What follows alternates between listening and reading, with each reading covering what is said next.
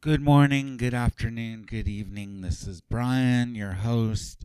Thank you for coming to the podcast, The Church of the Immortal Self. No, it's not a real church. I just wanted to call it a church when I started because we are trying to get to our higher self.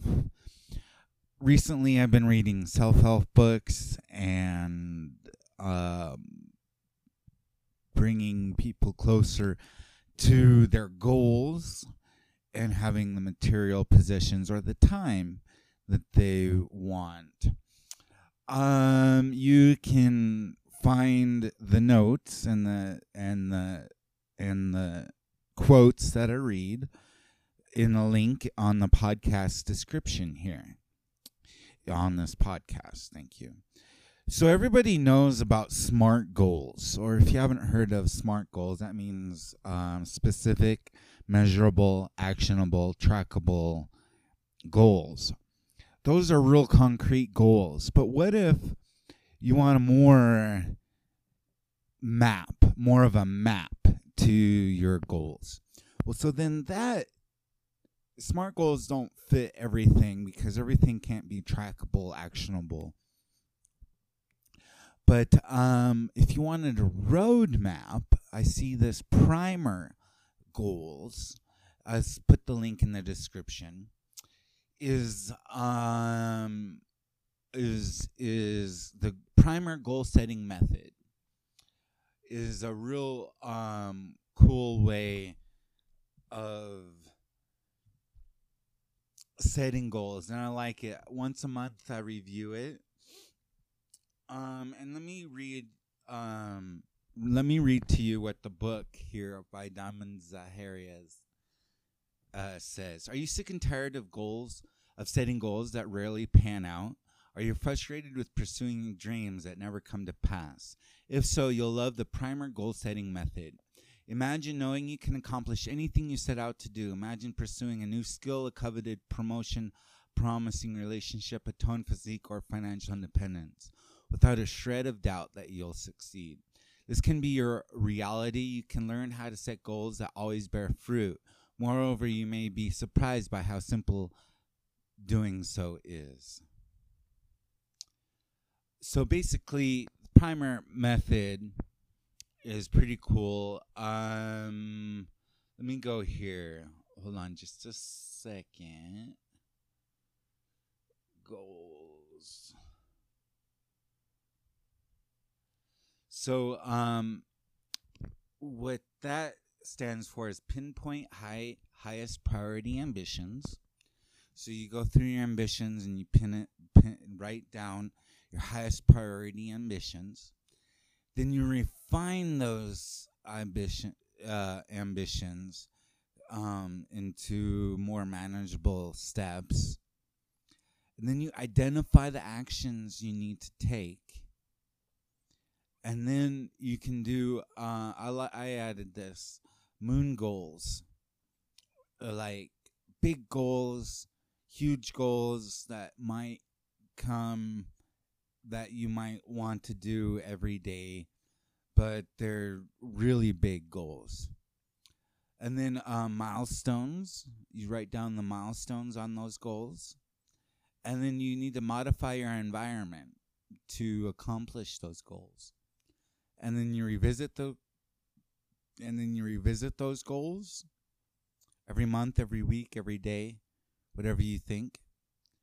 And then you write a list of small steps to help you achieve your goals. So I hope you like that. I really enjoyed reading this book. I want to read more books from this guy, Diamond Zaharias.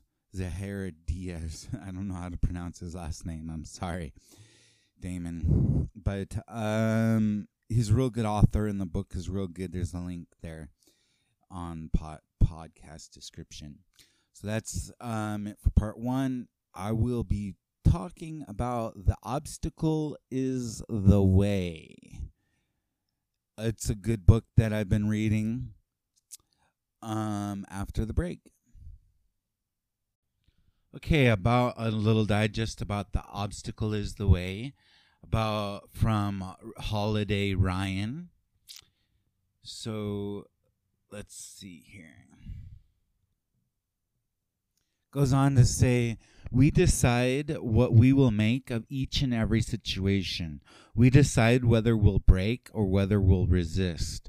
We decide whether we'll assent or reject. No one can force us to give up or to believe something that is untrue, such as that a situation is absolutely hopeless or impossible to improve.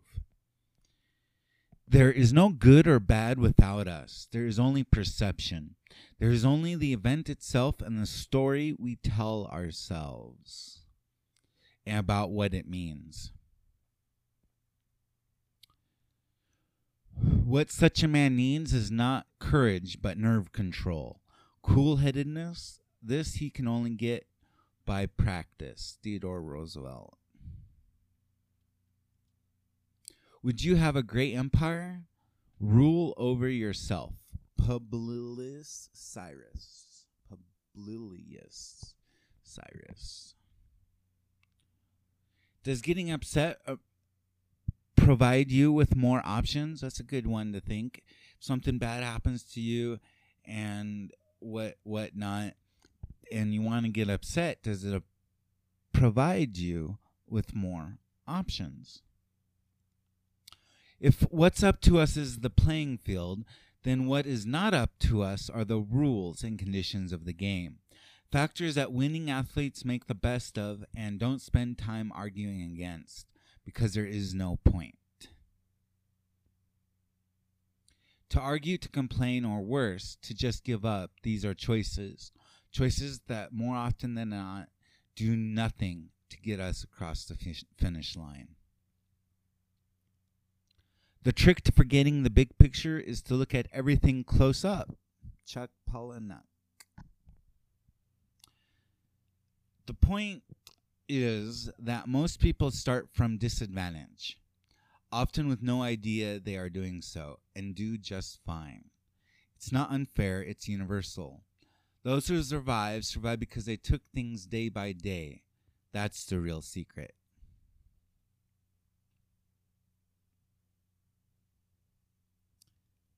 It doesn't matter whether this is the worst time to be alive or the best, whether you're in a good job market or a bad one, or that the obstacle you face is intimidating or burdensome. What matters is the right now is right now. Remember that this moment is not your life. It's just a moment in your time, in your life. Remember that this moment is not your life. It's just a moment in your life. Page 48. Our perceptions determine to an incredibly large degree what we are and are not capable of. In many ways, they determine reality itself. When we believe in the obstacle more than the goal, which will inevitably triumph. That's been highlighted 14,506 times. What if conventional wisdom is too conservative? It's this all too common impulse to complain, defer, and then give up that holds us back. Laura Ingalls Wilder put it, there is good in everything, if only we look for it. It's our perceptions that are the problem. They tell us that things should or need to be a certain way. So when they're not, we naturally assume that we are at a disadvantage or that we'd be wasting our time to pursue an alternate course. When really, it's all fair game, and every situation is an opportunity for us to act. It doesn't matter what happens to you or where you came from.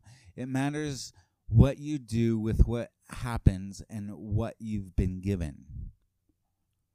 We don't have the luxury of running away, of hiding, because we have something very specific we're trying to do. We have an obstacle we have to lean into and transform. No excuses, no exceptions, no way around it. It's on you. Therefore, we can always and only greet our obstacles with energy, with persistence, with coherent and deliberate process, with iteration and resilience, with pragmatism, with strategic vision, with craftiness and savvy, and an eye for opportunity and pivotal moments. Are you ready to get to work? So when you're frustrated in pursuit of your own goals, don't sit there and complain that you don't have what you want or that this obstacle won't budge. If you haven't even tried yet, then of course you will still be in the exact same place. You haven't actually pursued anything. We talk a lot about courage as a society, but we forget that at its most basic level, it's really just taking action. Once you start attacking an obstacle, quitting is not an option. It cannot enter your head. Abandoning one path for another that might be more promising, sure, but that's a far cry from giving up. Once you can envision yourself quitting altogether, you might as well ring the bell. It's done. Consider this mindset: never in a hurry, never worried, never desperate, never stopping short.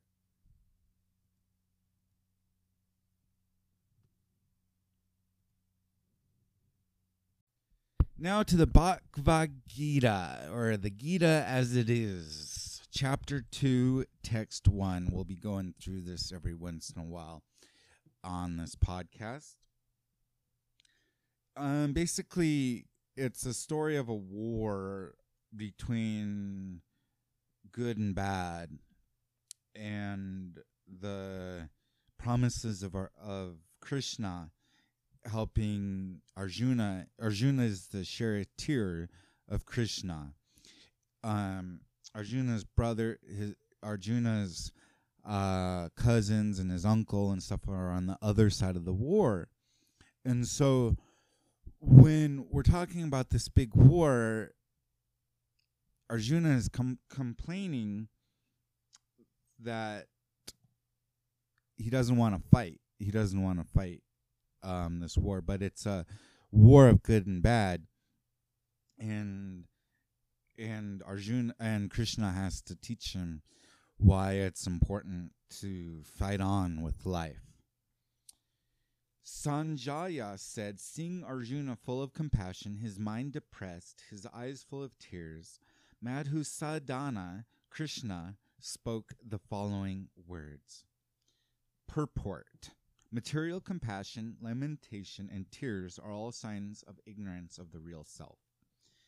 So material compassion is the key here when I read on. Compassion for the eternal soul is self-realization. The word Madhusadana is significant in this verse.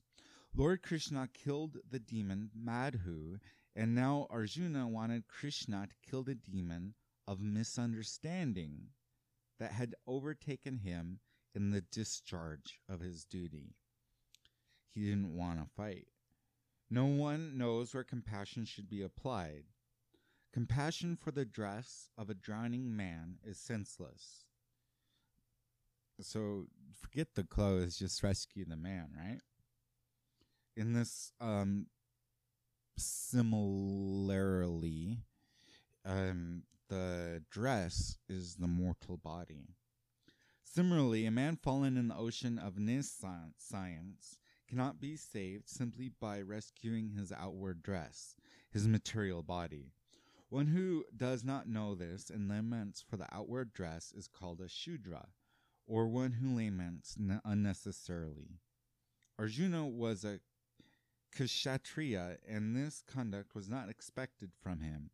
Lord Krishna, however, can dissipate the lamentation of the ignorant man, and for this purport the Bhagavad Gita was swung by him. This chapter instructs us in self-realization by analytical study of the material body and the spirit soul, as explained by the Supreme Authority, Lord Sri Krishna. This realization is possible when one works without attachment to fruitive results and is situated in the fixed conception of the real self. There's a lot of a lot of talk in the Krishna religion, Hindu, that I said this before, that you're entitled to your work, but you're not entitled to the fruits of your work. Basically, be happy one way or another. If you have to do something to get it done, be happy about it. If you have a bum leg or are in bad health, you can have a full spirit. You can have all the fruits of a happy soul, even if you're in physical pain. So I think that's one of the things that it was talking about today. Okay, so I decided to read a little page out of the Daily Bread. If you're a good Christian, good Bible thumping Christian, then you should definitely get our Daily Bread. They're just an absolute awesome resource for Christianity and Christians. I don't consider myself a Christian because I do not believe there was no Jesus. It was Emmanuel. It says in the Bible that the angel says, name your son Emmanuel. So I don't know. I mean, I do know. I say this before whatever it was, Hail Zeus, because the Catholic Church wanted to coalesce the beliefs. I do not believe that Jesus or Emmanuel died for our sins. He died because of the sins, or because he was a radical politician, had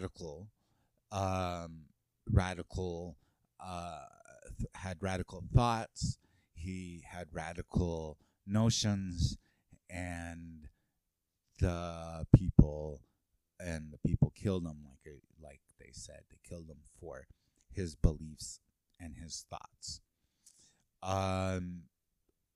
As far as Jesus being the Son of God, I believe there is a king of the solar system, and it's possible, and I believe that was the entity, that was the spirit that we're talking about, the king of the solar system, and he's going to be the king of the solar system while I send the greedy people to Pluto.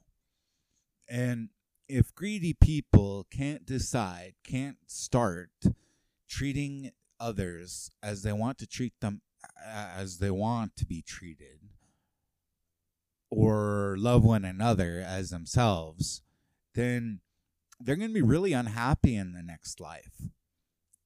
And if all the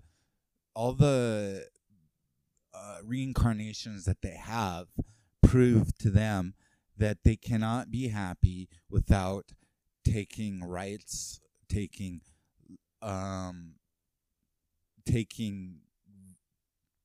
negative energy on other people, then they will see the king of the solar system, and the king of the solar system will say, oh, well, not only will you not exist, you will never have existed to begin with.